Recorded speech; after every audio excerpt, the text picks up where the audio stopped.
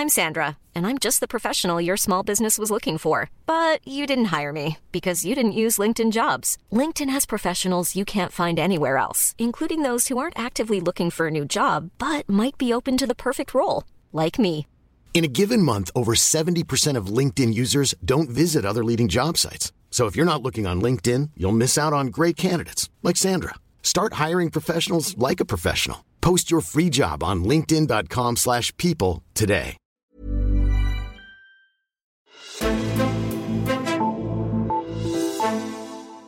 Udflytning, eller indflytning, som regeringen lidt senere hellere ville kalde det, var for ikke mange måneder siden det helt hotte i dansk politik og ude på kontorerne blandt de offentligt ansatte. Nu er det afsløret, hvem der rykker ud fra deres vanlige kontorer i hovedstadsområdet og ud i landet. Men hvordan går det rent fysisk med at få rykket dem ud? En ny rapport fra regeringen har gjort status over udflytningsrunderne til nu, og det samme gør vi her i dagens udgave af Altinget Azure. Og vi ser også på, om lysten til flere udflytninger eller indflytninger er kølnet af. Mit navn er Henrik Axel Bugter. Og til at hjælpe mig med den sag, der har jeg fået besøg af dig, Signe Riislund. Velkommen til. Mange tak. Du er redaktør for vores embedsværksområde her på Altinget, og nu er det ikke længe siden, at det her samlede overblik over de 2 store udflytningsrunder blev præsenteret. Hvordan går det med at få flyttet folk ud? Jamen, ifølge regeringens egen status omkring det her, så er over halvdelen nu af de her ca. 8.000 planlagte arbejdspladser, de er flyttet ud. Og 9 ud af de 10 planlagte uddannelsesstationer, som ligesom indgik i den seneste udflytningsrunde, at de startede også op som planlagt her i sommer. Mm-hmm. Okay. Altså og det betyder jo så, at der er en masse, der er gået efter planen, nogenlunde i hvert fald. Men der er jo så også nogle af dem, hvor det ikke lige er gået helt som man havde håbet fra regeringen i hvert fald. Eksempelvis så er der Danmarks Evalueringsinstitut. De skal vente 2,5 år mere end planlagt. Hvordan kan det være? Jamen faktisk så er det 3 institutioner, der skulle være flyttet til Holbæk allerede der i 2017. Det var også Danito Fellowship Centre og Danmarks Akkrediteringsinstitution. Mm-hmm. Og årsagen til, at det blev så forsinket, det er, at der opstod et problem med at få finansieret en renovering af en skole, som de 3 institutioner så skulle flytte ind i. Mm-hmm. Og det hele er så ind med, at det er staten, der faktisk selv har overtaget skolen, og nu sigter efter, at de så skal flytte ind i midten af 2020. Okay. Hvad betyder det for de her arbejdspladser, at man sådan må vente på lidt ude i fremtiden? Skal man på et tidspunkt rykke derhen? Hvad betyder det for dem? Jamen det spurgte jeg jo også på et tidspunkt direktøren for Danmarks Evalueringsinstitut om, og han sagde faktisk, at det ikke betød så meget. Selvfølgelig er det irriterende, og det er svært at planlægge efter, men jeg spurgte blandt andet det her med, siger folk op? Og det siger han, at det var kun i 2016, at de kunne se, at der var flere, der sagde op. Siden har det egentlig stabiliseret sig. Okay. Og det er jo det er selvfølgelig rigtig positivt, og måske det også skal hænge sammen med det her med, at det trods alt kun er en udflytning til et andet sted på Sjælland. Mm-hmm. Okay. Hvis vi sådan meget af det, debatten også har handlet om med udflytning eller indflytning, eller hvad man nu skal kalde det om, det har også været om hvor meget det ligesom har kostet at rykke folk ud. Ved vi noget om, hvor meget det er sådan overordnet set har kostet at gennemføre de her udflytninger? Altså vi ved i hvert fald, at regeringen har sådan nogle egne opgørelser, og den seneste, som jeg i hvert fald kender til, det er en fra november 2018, og den viste, at de her midlertidige udgifter til flytning, at det vil komme til at koste omkring 1,4 milliard kroner. Og der er så også nogle udflytninger, der ikke er taget med i det skøn, men sådan i store træk, så vil landet der omkring. Okay. En af de steder, hvor det så er blevet meget konkret, det her med udgifterne, det er Banedanmark. Den udflytning er blevet dyrere, end hvad man først havde antaget. Hvad er problemet her? Jamen, det er igen boligen, der driller lidt her. Okay. Altså, det viste sig, at fordi Banedanmark skulle flytte til Ringsted, og det viste sig så, at der ikke var egnede lokaler til dem. Og det er så også endt med, at man har lavet et offentligt-privat partnerskab, som man nu vil lave en helt ny, et nyt byggeri. Og ja, det skal medarbejderne så flytte ind i. Og det betyder, at hvor man oprindeligt vurderede, at det ville koste omkring 17 millioner, så vurderer man nu, at det vil komme til at koste 29 millioner. Okay, ja, det er jo også en slat. Jamen, der skal man måske også bare lige sige, at der er også andre institutioner, hvor det så er gået den anden vej. Okay. Altså for eksempel Nævnenes Hus til Viborg og Søfartsstyrelsen, at der er det egentlig blevet billigere, end man havde skyndet oprindeligt. Okay. Hvis vi ser sådan lidt mere overordnet, rent politisk på det her, er der tale om, at vi skal til at lancere flere udflytningsplaner i fremtiden, eller hvor er vi henne på det område? Altså min oplevelse er, at der lige nu og her er en eller anden form for politisk mætningspunkt. Og det tænker jeg, altså primært i forhold til at flytte eksisterende institutioner og styrelser ud. Okay. Jeg tror, der er sådan flere ting, der kan spille ind. En ting er jo selvfølgelig, at man stadig er i fuld sving med at flytte ud, og der er rigtig meget arbejde endnu. Men også, der kommer også løbende historier, altså om alt lige fra voldsofre, der skal vente længere tid på erstatninger.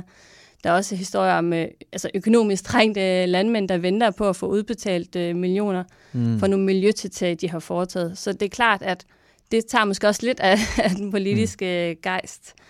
Jeg synes, det nye er måske i virkeligheden mere, at politikerne er begyndt i højere grad om at tale om at flytte uddannelser ud. Mm-hmm. Okay, hvad er det for uddannelser, der så er tale om der? Det er nok primært de korte og mellemlange videregående uddannelser. Altså for eksempel, hvis man uddanner sig til datamatiker, serviceøkonom, socialrådgiver eller lærer. I hvert fald de her uddannelser, man kan tage på erhvervsakademier og professionshøjskoler. Og Radikale har for nylig sådan lagt et forslag frem omkring det, og der har de en målsætning om, at halvdelen af landets studiepladser, altså på de her typer uddannelser, at de bør ligge uden for de 4 største byer. Og det er i hvert fald en målsætning, som både Dansk Folkeparti og Socialdemokratiet også er meget villige til at diskutere videre. Okay. Hvad så med dem, man ligesom tænker at rykke ud, de uddannelsesinstitutioner, man vil have ud for de store byer? Hvad siger de til den idé? Vi havde et debatindlæg fra en rektor fra et erhvervsakademi her i, jeg tror det var februar måned eller sådan noget, og han var i hvert fald advaret faktisk imod det. Noget af det, han sagde, det var, at der er en trend til, at de unge gerne vil til de store byer, for eksempel især Aarhus og København. Så jeg tror måske ikke nødvendigvis, at det er der ideen er opstået. Okay. Jamen, det vil vi jo se, hvad der sker. Hvis vi så ser sådan lidt frem mod, der er jo ikke forfærdelig lang tid til en valgkamp. Er det her noget, som vil blive brugt undervejs i en valgkamp? Er det et emne, som vi vil tale om, eller hvad tænker du? Ja, altså i forhold til uddannelse, så vil jeg faktisk tro det. Altså nærhed og decentralisering er jo sådan virkelig 2 ord, der er blevet politiske buzzwords, og der taler det her jo sådan set godt ind i det. Samtidig er der også undersøgelser, der viser, at man kan få flere unge til at blive i deres hjemstavn, hvis de tager en uddannelse i området, og det er jo noget, politikerne er meget optaget af, det her. Noget andet, der kan indikere det her, at det godt kan blive et valgkampsemne, det er, at Landdistrikternes Fællesråd, de har også sådan barslet med et valgoplæg, og de er jo også meget fortalere for udflytning af statslige arbejdspladser, men deres hovedfokus kommer i hvert fald også til at være på det her med uddannelserne. Okay. Og det vil at mærke også de videregående uddannelser, at de gerne vil have flyttet ud. Så og det tror jeg sådan set godt kan hænge sammen med, at de måske også oplever, at der er mere politisk lydhørhed over for de her argumenter om uddannelse. Okay. Jamen, vi må jo se, om vi skal snakke udflytning og uddannelse, eller hvad det bliver til i valgkampen i første omgang. Så Signe Riis Lund, så vil jeg sige tak for, at du kom herind og gjorde lidt status over udflytningen. Selv tak. Men inden vi runder af, så har jeg fundet 3 historier fra Altinget frem til dig. SF's Margrethe Auken er den spidskandidat, vælgerne helst vil sætte deres kryds ved til Europaparlamentsvalget i 26. maj. Det viser en ny undersøgelse udført for Altinget og Jyllandsposten af Norstat. 15% peger på den erfarne SF'er, der stiller op til sit 4. EU-parlamentsvalg i spidsen for sit parti. Hun er efterfulgt af Venstres Morten Løkkegaard med 12% og DF's nyudpegede EU-spids Peter Kofod med 9%. Den absolutte topscorer i målingen er dog ved ikke med 32%. Dertil kommer et 7% svarer, at de ikke har tænkt sig at stemme til Europaparlamentsvalget.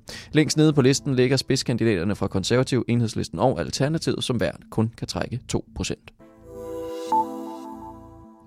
Trods over 1 milliard kroner til ekstra lokal velfærd, kan de kommunale budgetter ikke følge med det stigende antal ældre. Det viser en opgørelse, som VIVE har lavet over udvikling i kommunernes budgetter fra 2018 til 2019.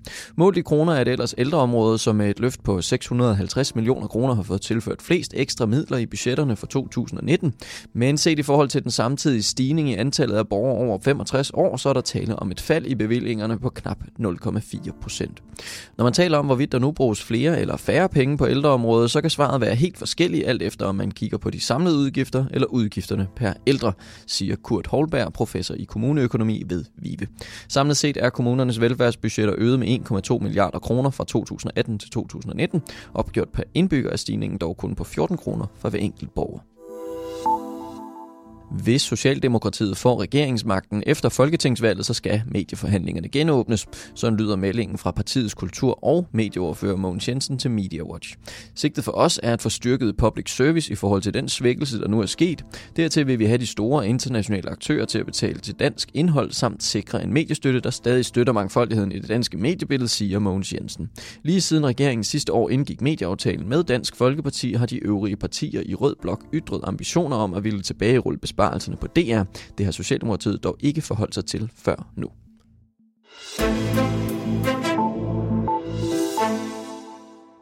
Tak fordi du lyttede med til dagens udgave af Altinget Azure. Husk, at du kan tage vores kandidattest inde på altinget.dk, og at vi også har en europæisk podcast, der udkommer hver torsdag aften. Find den i din podcast-app og bliv opdateret på EU. Du skal bare søge på Altinget Parlamentet. Mit navn er Henrik Axel Bugter, og vi lyttes ved.